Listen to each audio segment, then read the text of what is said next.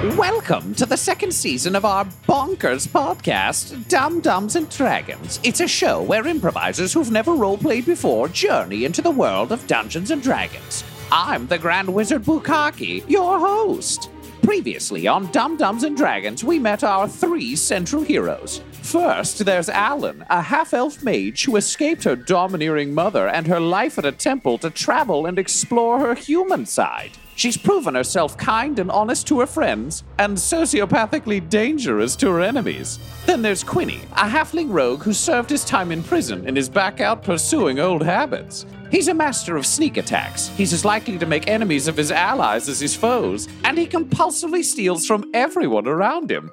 Lastly, there's Butthole Farch, an arguably insane human cleric who's invented his own goddess, Moonhammer, the goddess of strength, joy, and flatulence. The last one is made up of the first two, apparently. He's prone to wild plans, trusts his friends and allies to a fault, his aristocratic family is trying to kill him, and he believes that every monster is a friend he just hasn't met yet. Our heroes combined forces when they met in a tavern and were sent on a quest to help Sildar, a human, and Gundren, a dwarf, at the behest of the low-level gangster Carmine Falstaff. Butthole converted Carmine's butler, Fiddlesworth, to the faith of Moonhammer. Alan defeated Butthole in a drinking contest, and Quinny stole the town drunk's teeth after knocking him unconscious. Once they hit the road, our heroes were ambushed by goblins and were forced to clear out the goblins' cave to save their employer, Sildar. It was during this mighty battle that Butthole befriended his now faithful wolf companion, Goblin Jr., who he took on as the official Wolf of Moonhammer. After returning Sildar to town, our heroes met the insane dwarf Prince Mudbutt and his pet falcon Richard. Mudbutt revealed he had accidentally burned down his own kingdom some time ago, which is why he was just hanging around. Joining with this local ally, our heroes defeated the Red Brand Brigands, and at the end of this quest, Mudbutt was called home as his father had died and he must take the crown.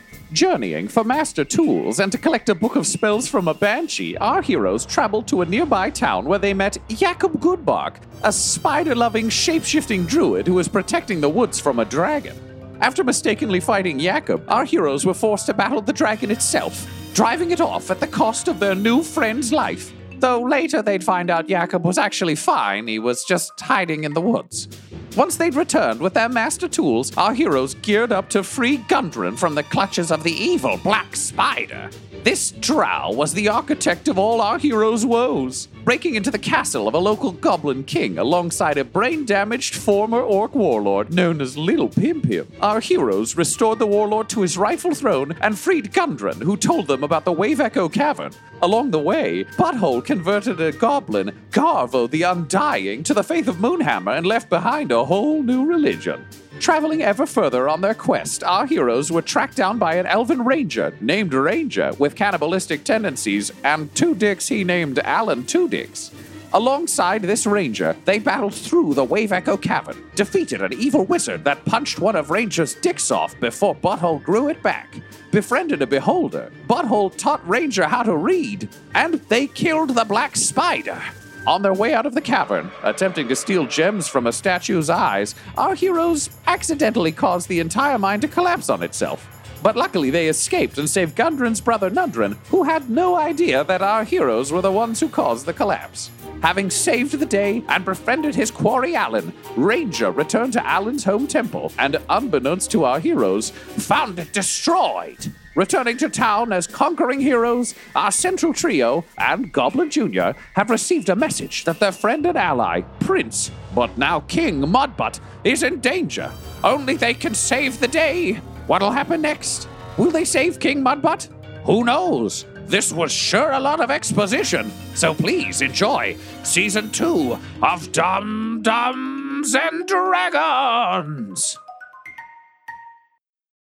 The Fable and Folly Network, where fiction producers flourish.